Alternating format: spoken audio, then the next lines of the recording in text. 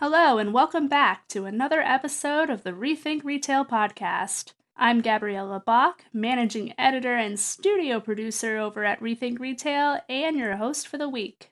And it is certainly a great week to be jumping into the podcast booth because I am joined by a very special guest today, Leilani Hahn. Leilani Hahn is the Executive Director of Commerce at Wirecutter, a New York Times-owned product review publication that attracts an average of 12 million readers a month. In her role, Leilani is focused on driving strategy for affiliate revenue, licensing, and other strategic partnerships. During her tenure, Leilani has diversified direct partnerships with dozens of brands and strengthened existing core partnerships, all while overseeing the success of deal and tentpole events in conjunction with other Wirecutter leaders. Her work at Wirecutter has helped the product recommendation company significantly grow affiliate revenue year over year. And if that all wasn't impressive enough, Leilani has over 15 years of experience, where she began her career at Nielsen's online division before pivoting to focus on affiliate marketing over the last dozen years. Leilani, thank you so much for joining us today. Thanks so much for having me. Absolutely. And personally, I'm very excited to have you on the show. I use Wirecutter all the time. Shout out to my dad's partner, Heather. She is a Wirecutter enthusiast. She uses you guys to make all of her large purchase decisions. And she introduced me to you guys a couple of years ago. And since then, I have used Wirecutter to select cameras, my recent TV. So I really appreciate you making those decisions so much easier for me. I love to hear it. I love that we're talking with a Wirecutter fan. And I just have to say that in my 4 years with Wirecutter, the number of Wirecutter pick purchases is kind of insane. And especially we have this amazing deals team who hunts out only the best deals on Wirecutter picks, and lots of impulse purchases happen there. Yeah, I bet. I bet it would be very hard to not be swayed by your own research. Like, For sure. actually, I think I might need that myself. Oh, you know what I do? I bought one time an emergency radio because it was what they wrote was just so compelling, and I was like, Oh my I should get one of those. Well, you are in Santa Barbara, so with the fires and everything, it's definitely practical impulse buy. So great. So I wanted to kick things off today by just kind of going back in time a little bit. So you began working in affiliate marketing kind of around 2008, 2009. So really around the same time when social media was really starting to rise, Facebook was just kind of starting to dethrone MySpace, and Twitter was just becoming a household name. And, as an expert whose career has kind of grown alongside the rise of social media, I'd love to hear your take on how affiliate marketing has kind of evolved over the course of your career. Sure, it's been really fascinating to observe. There's a couple of things that really come to mind. I would say the first thing is how many different types of businesses have entered the space, and also how much more known this channel has become by both marketers and consumers. So, like when I first started, I think if you even knew about affiliate marketing, you would just immediately think about coupon and loyalty publishers. And that was by and large mostly true. And I would refer to it as affiliate as the channel that almost everyone interacts with that nobody knows about.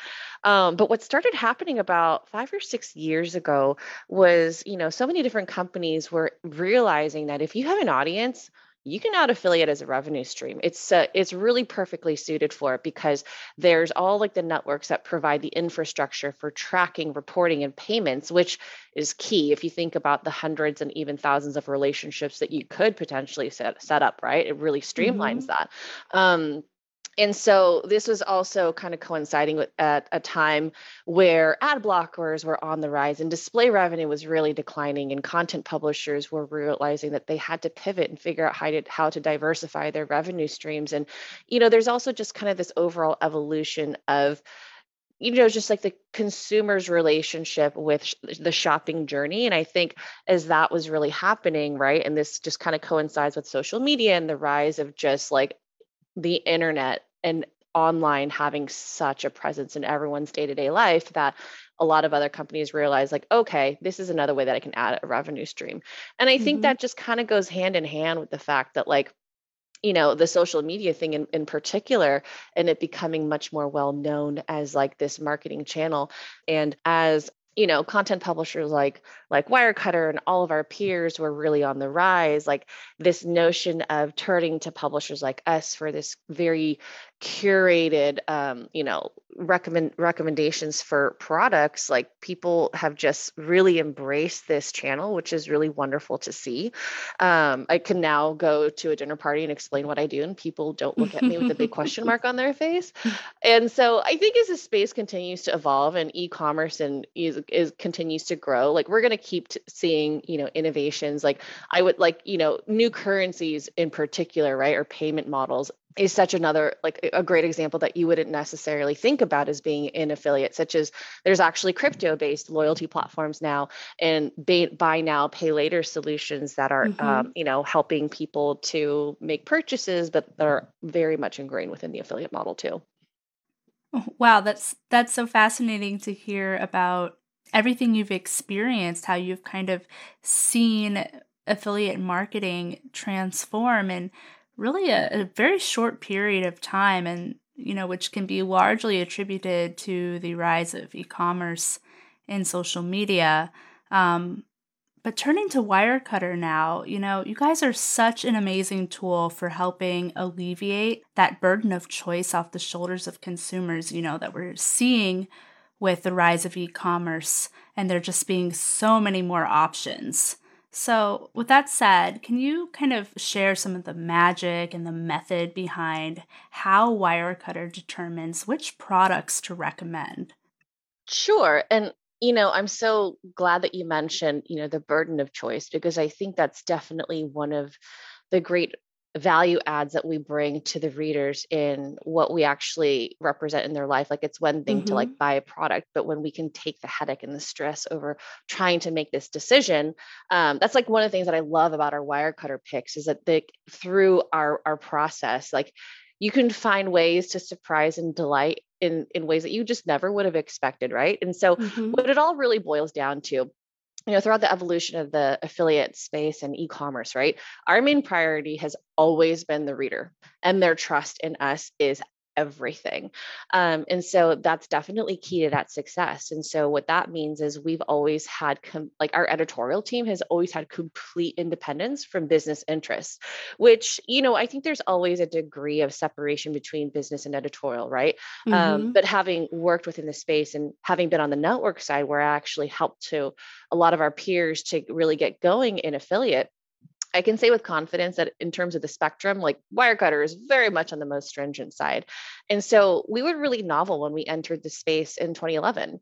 At the time, if you were going to look up a product review, it was very much about like the specs of a product, right? Which doesn't really tell you anything about like, is this going to be useful in my needs? Mm-hmm. And so our founder really set out to kind of change what was out there and bring something useful. And so rather than our approach is really to think about how people use these products in real life and what purpose is it serving. And so we don't just take something and test it in a lab controlled environment, right? We actually will use it and test it in the way that a person would. Like one time I was in our LIC office where we do a lot of testing, and I was passing by some of our journalists and they were like crunching cereal into a car seat because your child is probably going to destroy the car seat and make a mess, right? And so I think that's part of like, it's like this special je ne sais quoi of Wirecutter and why our readers really love and trust us. That our picks are deeply researched and tested, and we often touch on the aspects of the product that you needed, as well as the one that you didn't. And that's like the piece that I love about it. And so, above all, people want to feel confident in their choices. Regardless of whether or not they're inclined to spend hours researching or just want somebody to do the work for them. Our readers fall into both camps. We offer all of that. Wow, that's incredible. And as a mother to a 4-year-old, your story about testing the cereal in the in the car. Yeah, that would definitely hook me. So then how do you use that information? So is that then kind of worked into the copy of your recommendations? How does that work? Oh, definitely. I mean, okay, granted, I understand that our articles can be very long. You as a reader know it can be 7 to 10,000 words at Mhm. times, but I think that's where you actually get to understand some of like the most meaningful pieces of it. But we will actually talk about that in our testing. Like there is some, oh gosh, I it was this I'm sorry that this is a really disgusting example that's coming to mind, but there was something about like it was like a garbage can and like whether or not it was like really secure. And so the way that we tested it had to do with some really disgusting bugs. I can't even talk about it Oh because it's so gosh. gross. And so we'll like actually say like this is how it held up.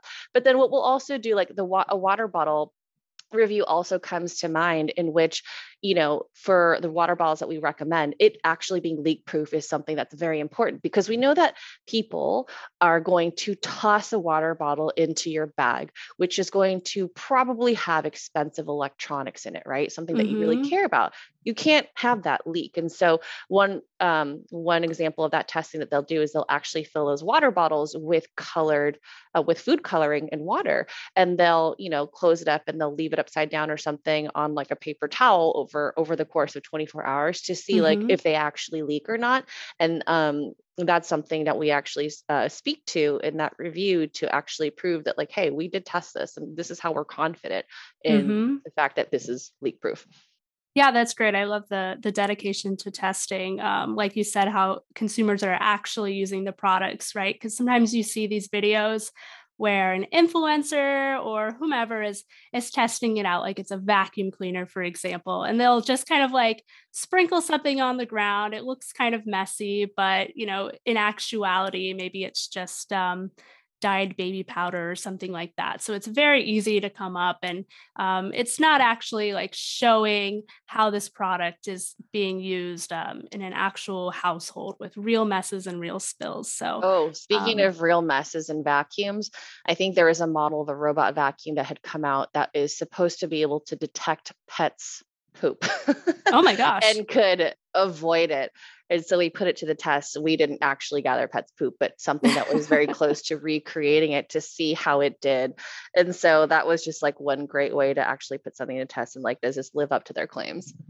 Wow. Yeah. So, see, there you go. The dedication to testing. Hmm. I also love how Wirecutter is, you guys provide recommendations for all different levels of income and accessibility. And then I imagine, recommendations are probably updated from time to time when like newer models or features come out. Can you explain a little bit about how that works? Yeah, I mean, it's something that's really important for us to stay on top of because we need to make sure that they are standing the test of time. There are a lot of models that are coming out. I think electronics in particular and their life cycle from the manufacturers are always putting certain things out. And I was talking with about one of our senior editors the other day, and he was saying that like the space for a $500 laptop or less is a really tricky one because it's Hmm. hard to make a recommendation there because I'm paraphrasing here.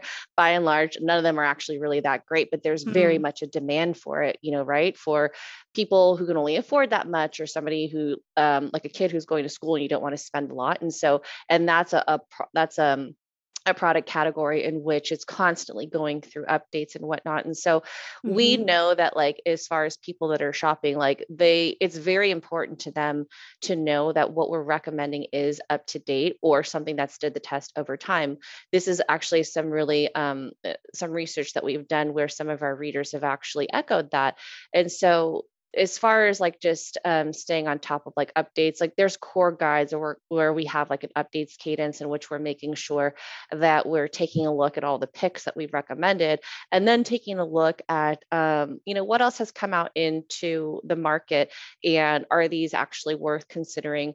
Sometimes there's going to be updates that are going to be made because of a hypothetical example, but let's say that there was a recall for a certain type of product, and now there's like this mandate that all products have to have this new feature. So that's Hmm. obviously an important thing that we would need to consider.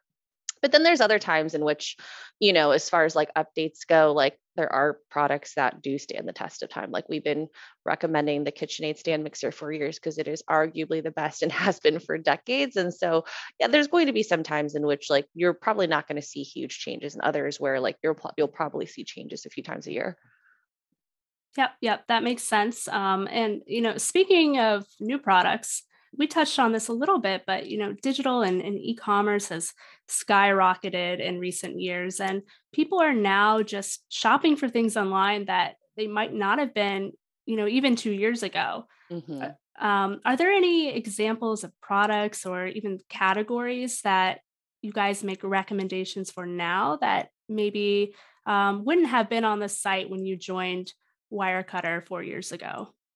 Yeah, absolutely. And I think the first thing that I would say is I think a lot of people assume that we focus on consumer electronics, but I think you'd be surprised by how much breadth of products we already have. But over the last couple of years, not surprisingly, products related to COVID, like face masks, antigen Mm, tests, like that's not something that was a blip on people's radars 4 years ago. no. But believe it or not, we actually already had a review for toilet paper when COVID started. So that existed. But some other things that we have produced over the last couple of years, chicken coops, karaoke machines, Interesting. non-alcoholic drinks, ramen even. Something that's actually kind of a fun, like very Wirecutter anecdote is something that we recommend now that we didn't before is air fryers. We used to always kind of have this, the way that we felt about it is like you don't need to actually have an air fryer. Like it's a convection oven. That's basically what it is. And we have a wonderful toaster oven pick that has a convection oven setting. I have that one. It's amazing. But over time, again, in just trying to listen to readers and what they're really looking for, we were hearing feedback that like some people don't have the space in their Mm, kitchens for a full on toaster oven. Like I have it. It's large. And so, that definitely changed the way that we thought about like, okay, are we actually servicing the reader if somebody wants this function but doesn't have the space for it? So that's sure. actually something that we do have a guide and recommendations for now that we didn't before. Category wise is that's something that didn't really exist 4 years ago is actually style. I think apparel is something that was a little bit tricky for Wirecutter because if you think about apparel in the sense of like fashion, right? Fashion and accessories. It's a category that obviously is also influenced by cycles and different Hmm. seasons. And if you look at others out there who are covering their space, it's always talking about like, oh, this is the style that's in season, that's trending. And that's very counter to what Wirecutter does, right? Like we're not going to cover like the latest fad type of a thing because we want to be really thoughtful about products that we recommend, right? The way that we review, like, kind of view our recommendations to our readers is like, we wouldn't recommend something to them that we wouldn't to our family or to Hmm. one of our best friends, right? And so I think that longevity and the actual utility of it matters. However, we have since pivoted. If you go onto Wirecutter now, you'll see that style, which I think is distinct from like fashion, right, is something Hmm. that we have been diving more into. And so this is where you'll see examples of things that are like staples, which so I think again kind of like really fits into our approach of like things that are going to like last, over time. So best white t-shirts, best cashmere sweaters or little black dresses or, leggings or what have you are some of the things that you'll see on Wirecutter today that wasn't there when I first started. Interesting. And so for apparel, do you focus more on then, the quality of the fabric and the stitching as opposed to, maybe like design, since that's such kind of like a personal thing, very Right. personal taste? Design, yeah, totally. Design is, and I think that obviously transcends beyond just clothing too, right? There's other categories that I think are have been trickier for us to approach, such as like home goods, because to your point, style is such a personal thing, and what a person is going to gravitate towards could like really, really vary from someone else. So Hmm. yeah, we are looking at overall quality, maybe not necessarily something as stitching, although I think that would probably go into the review of like how if this is something that's going to last. But fit is something that we also think about because I think in terms of like, inclusion and just being as inclusive as possible of all different people, like body type is something that a shopper thinks about. And so I think that's something that you'll also see really that you'll really see like resonate throughout our pieces in style, where the body type and how it fits in different body types is something that we think about. Like I'm thinking about our eyeglasses. It's either our eyeglasses or our sunglasses review. And something that we actually did was to test for different frame types against people's face shapes, because that obviously, something that we're going to recommend might look different on different people. Sure.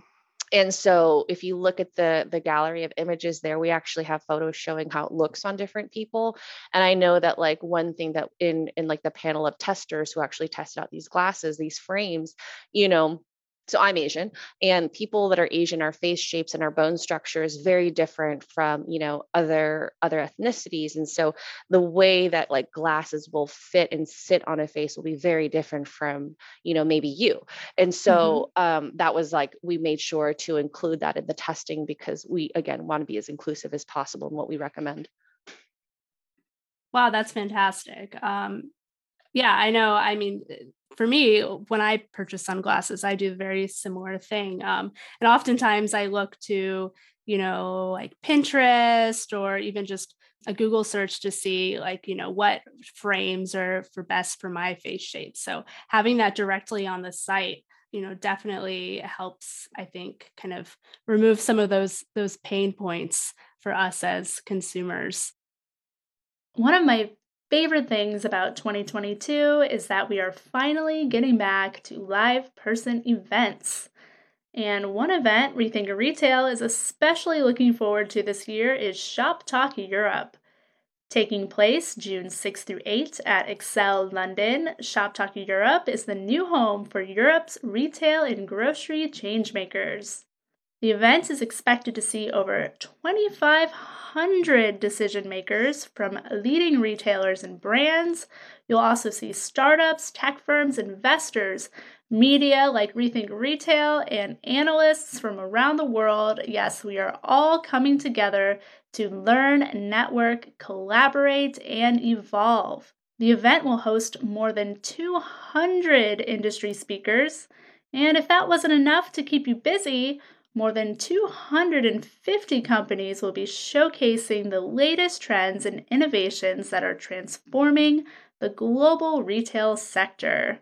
Qualifying retailers and brands can attend Shop Talk Europe for free and receive up to a £500 travel reimbursement through Shop Talk's world-renowned hosted meeting program. For more information, to see the lineup, or to register your company, shoptalkeurope.com is the place to visit. Again, that is shoptalkeurope.com. So we've discussed how you look for new products, but I wanted to dive into a bit on how Wirecutter chooses its strategic affiliate partnerships. What do you look for? Sure. So for Wirecutter, everything, first of all, starts and ends with a Wirecutter pick. If you don't carry a Wirecutter recommended product, it's a non-starter, which makes it a very interesting challenge for our team. Anyway, suffice to say, we say no to a lot more opportunities than we say yes to. But assuming that you have overlap with a Wirecutter pick, still reader experience is everything that we go back to. That's the number one priority, because we really see ourselves as an extension of the reading experience, right? Like somebody that's going to read one of our amazing reviews and our advice and decide to actually click through to make a purchase, that buying experience does tie back into their perception and their feelings about Wirecutter. So if we were to say, for example, accept $1 million from Joe Schmo's Camera and you went and made that purchase and it was like more expensive than what you could find elsewhere, took way longer to ship, and like you tried to return it and their customer service is rude, like, I mean, it's going to have an impact on what you think about Wirecutter. You might not shop with us Sure. again. So we think about that. And so there's things, it seems very obvious, like, you want to have competitive pricing, fast and free shipping. Again, great customer service. Warranties also matter. How easy is a return process? And I say that you think that this would be obvious, but it's kind of interesting. Sometimes there's merchants that come to the table and we go through their checkout experience and it's kind of wonky. Not surprisingly, the reader experience ties directly back into conversions, which is obviously a very important metric for us. And Mm-hmm. so we just know that when we're taking care of the reader's experience, the monetization follows. Obviously, that's hugely important too, but it's a balance that we have to strike in terms of like our ability to serve the reader relative to our ability to monetize. And our team has done a really nice job of finding that right balance. Outside of those things, though, in terms of who is a strategic partner, you know, merchants are going to run the gamut in terms of their approach to their affiliate relationships, but the ones where we have had the most success are the ones who like actually want to be a true partner, the ones who take the time to understand our business, who really actually care about like the editorial process and understand that some of the constraints that we have, or the requirements that we have, are actually like what makes us also successful. They're also the ones that also take the time to give us insights into what's driving their business initiatives and how that actually trickles down to budget allocation. Because when we can have that shared understanding, that's when we can actually get really creative about like, oh, okay, maybe there's this opportunity or that's going to allow us to meet both of those together. Um, the best partners are also the ones that are able to effectively advocate for the channel and for Wirecutter. There's partners who we know will do really go to bat for us. As a publisher, like we just know that we have incredibly high standards.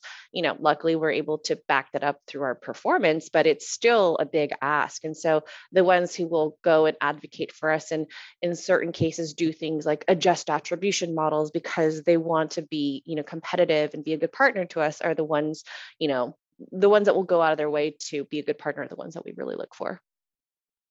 Wow, yeah, love it. And the content boom that we've been talking about, it has cultivated a sense of mistrust among consumers toward both advertisers and media platforms. So as a consumer, it's great to hear that Wirecutter has prioritized really maintaining a strong sense of editorial integrity, and Absolutely. and then for the brands that you do partner with, being featured on the site, then it acts like a trusted stamp of approval for not only the specific product being featured, but then I'm assuming it also reflects very positively on the entire brand as a whole.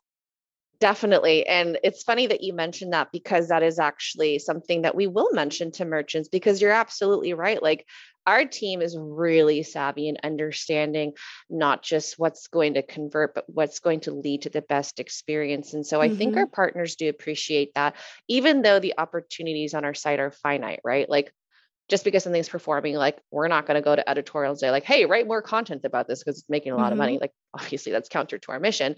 They're very appreciative of the fact that like having that share of voice is so meaningful because to your point, like, yes, it is, this is the reason why these merchants are working with publishers like us in the first place. It's not just the distribution and helping with the discovery, but it is helping, consumers to like make that decision to shop through them. It is a stamp of approval for that brand.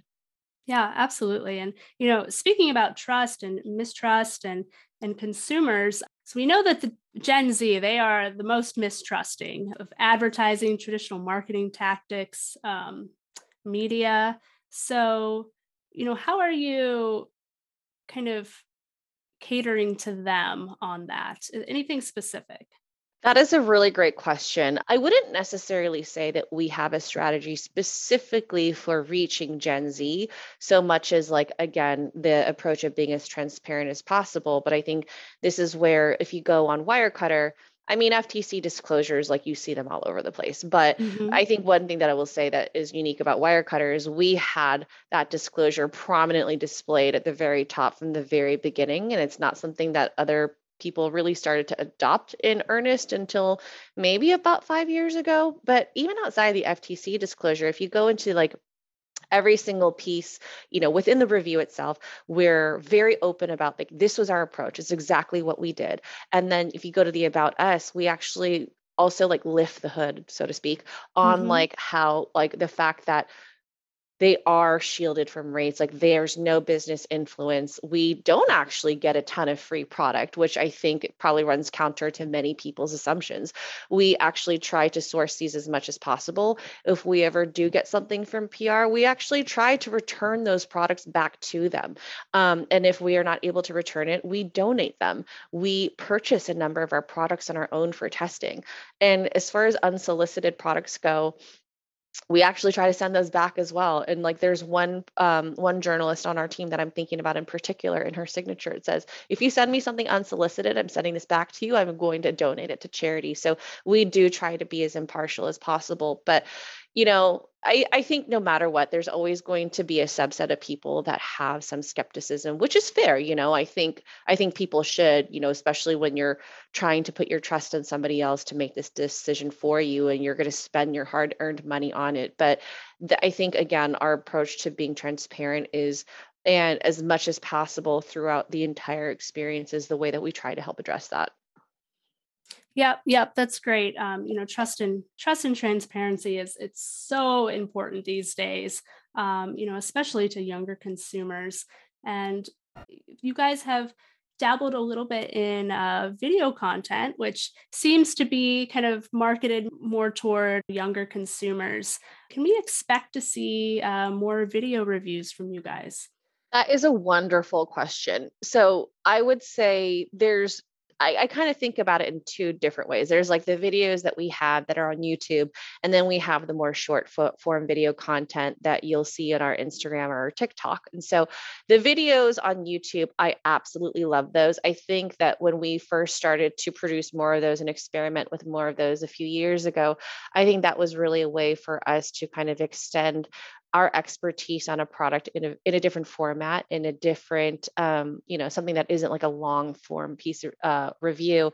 And Mm-hmm. also trying to be, rather than like here's the review of the product, like an unboxing so to speak, but really talking about like other aspects of like how to wash a cast iron pan, or there was like another piece like on like the robot vacuum and like how well it does in actually like avoiding certain objects in your house. And so I think the intent of those types of videos are really just more so to bring a different type of service related to those products. Whereas, and I think that like, kind of in a similar vein, like with the videos that you'll see on social, we're trying to bring forth like interesting pieces of our research, in a more accessible and bite-sized way. And so oftentimes when I'll see our editorial teams like collaborating for something that might be, suitable for a TikTok video, or for something on social media, like that senior editor, writer, who have you, will maybe highlight some really interesting piece that of the review where maybe you wouldn't necessarily get to it easily because it's within 10,000 words. And so we see Mm-hmm. that. Um, and then again, going back to the service piece, and in particular in TikTok, it's like that's been a way that we have found to like reach like new audiences, and really kind of like tapping into like what is like garnering people's interest. Like admittedly, I'm not on TikTok, but I hear a lot about it. I get a lot of cat Blasphemy. videos. I know I get a lot of cat videos from my sister, so I do enjoy the cat content. Um, so you probably know that if you're on TikTok, that cleaning TikTok is a thing. And Yes. so Yes. It's very calming, very soothing. that's so funny to me. But that's something when we first started experimenting in TikTok that we really started to see, gaining traction on. And I think we're sort of uniquely positioned to be an authority in that space because we have a lot of subject matter experts, and cleaning is very adjacent to it, like whether Mm-hmm. it's like cleaning your air purifier or something else related to that. But as far as like that part of it goes, I think you can absolutely expect to see more of it. That's great. Yeah. Yeah. I've definitely learned things from those cleaning videos that I had no idea you were supposed to do, like drain your washing machine. Yeah. Didn't know that was a thing to do. So definitely some lots to learn. You know what? I'm almost 40, and there's a lot of things that I keep learning. I'm like, oh, that's great to know. I mean, TikTok is, the ones that I kind of superficially stumble upon, not being on TikTok, are very educational. And it's so funny how people are like, why did I go to school? I could have learned it on TikTok. Yeah, that's a great point. Mhm. And So I did kind of in closing, I have a couple of questions left for you. One is just really kind of high level. Where is the future of affiliate marketing headed? What do you think it's going to, look like over the next decade? hmm So I think I kind of touched on this, but I think it's going to continue to evolve with changing shopping preferences. Like we already saw that happen, right? Right? We talked about Hmm. the rise of social media usage, and that also went hand in hand with the rise of mobile and how that shifted more discovery through social research. And transacting entirely on handheld devices. And so I think live video shopping is testament to that. I think it's an extension of the type of social shopping that was pioneered early on by bloggers that were early adopters of the channel to reach and engage with audiences, right, through affiliate and Hmm. also monetize through it. Um, and so I think in a sense, it's kind of hard to say exactly what direction it's going to go because, we don't have a crystal ball. I think the one thing that I will kind of mention is as a potential area to explore, just to think about is, the metaverse. There's been a lot of talk of the metaverse and e-commerce having a Yes. place there. And no one to date, at least that I'm aware of, is really leveraging affiliate in that space, but I don't think that's really too far behind.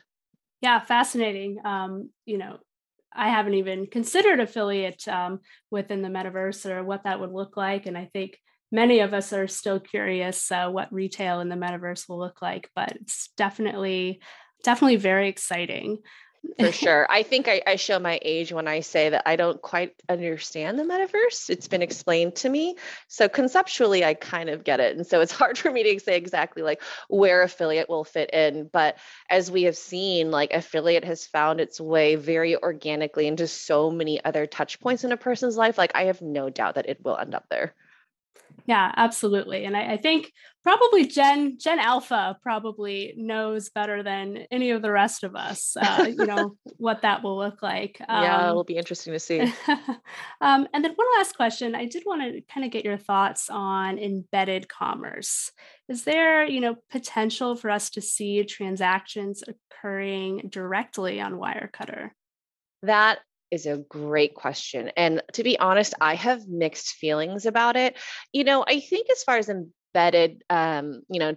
embedded commerce, I think it's very attractive to publishers, right? Because, Hmm. unfortunately, in the affiliate world, what with last click attribution, publishers are trying to find a way to close that gap so that they can get credit for these great recommendations without losing out if attribution happens to fall elsewhere, right? But I think, and the whole point of it is also to be frictionless and to Right. make it really easy for the reader or the shopper. But part of the reason why I have mixed feelings about it is because it's frictionless at the point of transaction, but not necessarily beyond that. And it feels wonky. So I've had a personal experience with an online, like interior design service, which is phenomenal. And, they have these great tools and allow you to shop through their marketplace for every single product that you've had in your room.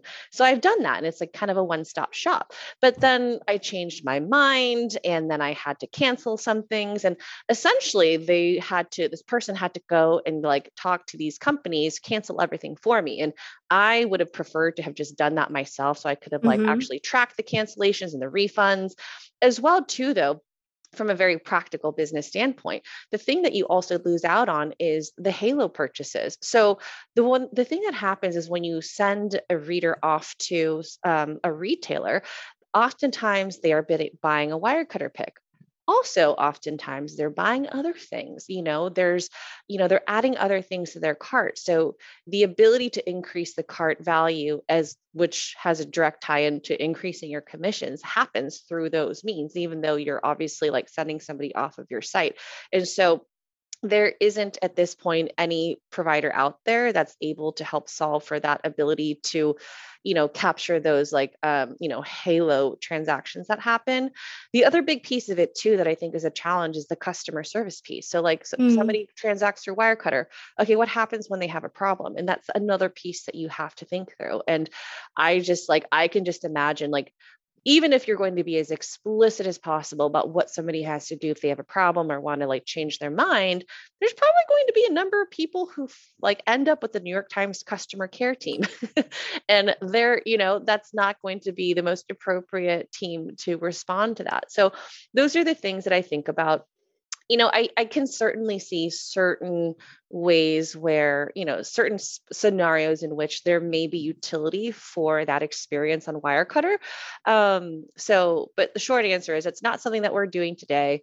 I wouldn't rule it out as a never going to happen, but I think there's other hurdles and challenges that we would have to really be thoughtful about and find the right provider to answer to those before we actually moved forward on it. Yeah, definitely. Removing friction, it's certainly been a top priority, for the entire retail industry. And I think like any opportunity to, incorporate that, it becomes so buzzworthy. But your story certainly speaks to kind of the point that, frictionless at one point often results in friction somewhere else. Yep. And personally, having to return items, that is usually the most painful part of the shopping experience for me. And I'm sure for many others as well. Well, Leilani, I certainly appreciate your time today. It was wonderful to talk and learn from you. And I'm excited to see how Wirecutter evolves over the next decade. And I think you're providing an important service to both brands and consumers. And if a brand wanted to get in touch with you to discuss potential partnerships, where would they go? That is a really great question. So first and foremost, you have to carry a Wirecutter pick. And so I say that because I want to appropriately set expectations, because sometimes a brand will come to us and say, well, we are a relevant product because you have a review already, so we can just be added in or swapped out. That's not happening. So I will say that the first and foremost, you have to carry a Wirecutter pick. But all that to say, we're always welcome to making connections. Commerce@wirecutter.com is a great place to send your interest. If you have, an overlap or you carry a Wirecutter recommended product, we will definitely be reaching out to you. But if you don't today carry that Wirecutter recommended product, we still encourage people to reach out. Just because we can't work together today does not mean that we can't in the future. There have been times where maybe we didn't recommend your product, 6 months ago, but tomorrow we're going to publish a piece and now we do. And so that's a really great place for our team to go look to see if we have a contact so we can reach out about establishing that partnership. So commerce@wirecutter.com. Excellent. Well, thank you again for sharing your insights with us today, Leilani, and I hope we can connect with you again soon. Thank you again for having me. This has been great.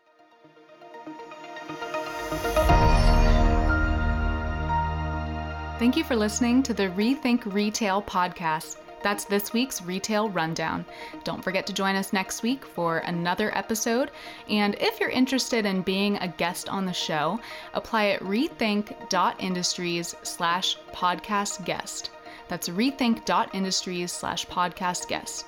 Follow us on Twitter at rethink_retail and show some love by subscribing, reviewing on iTunes podcast app. Until next time.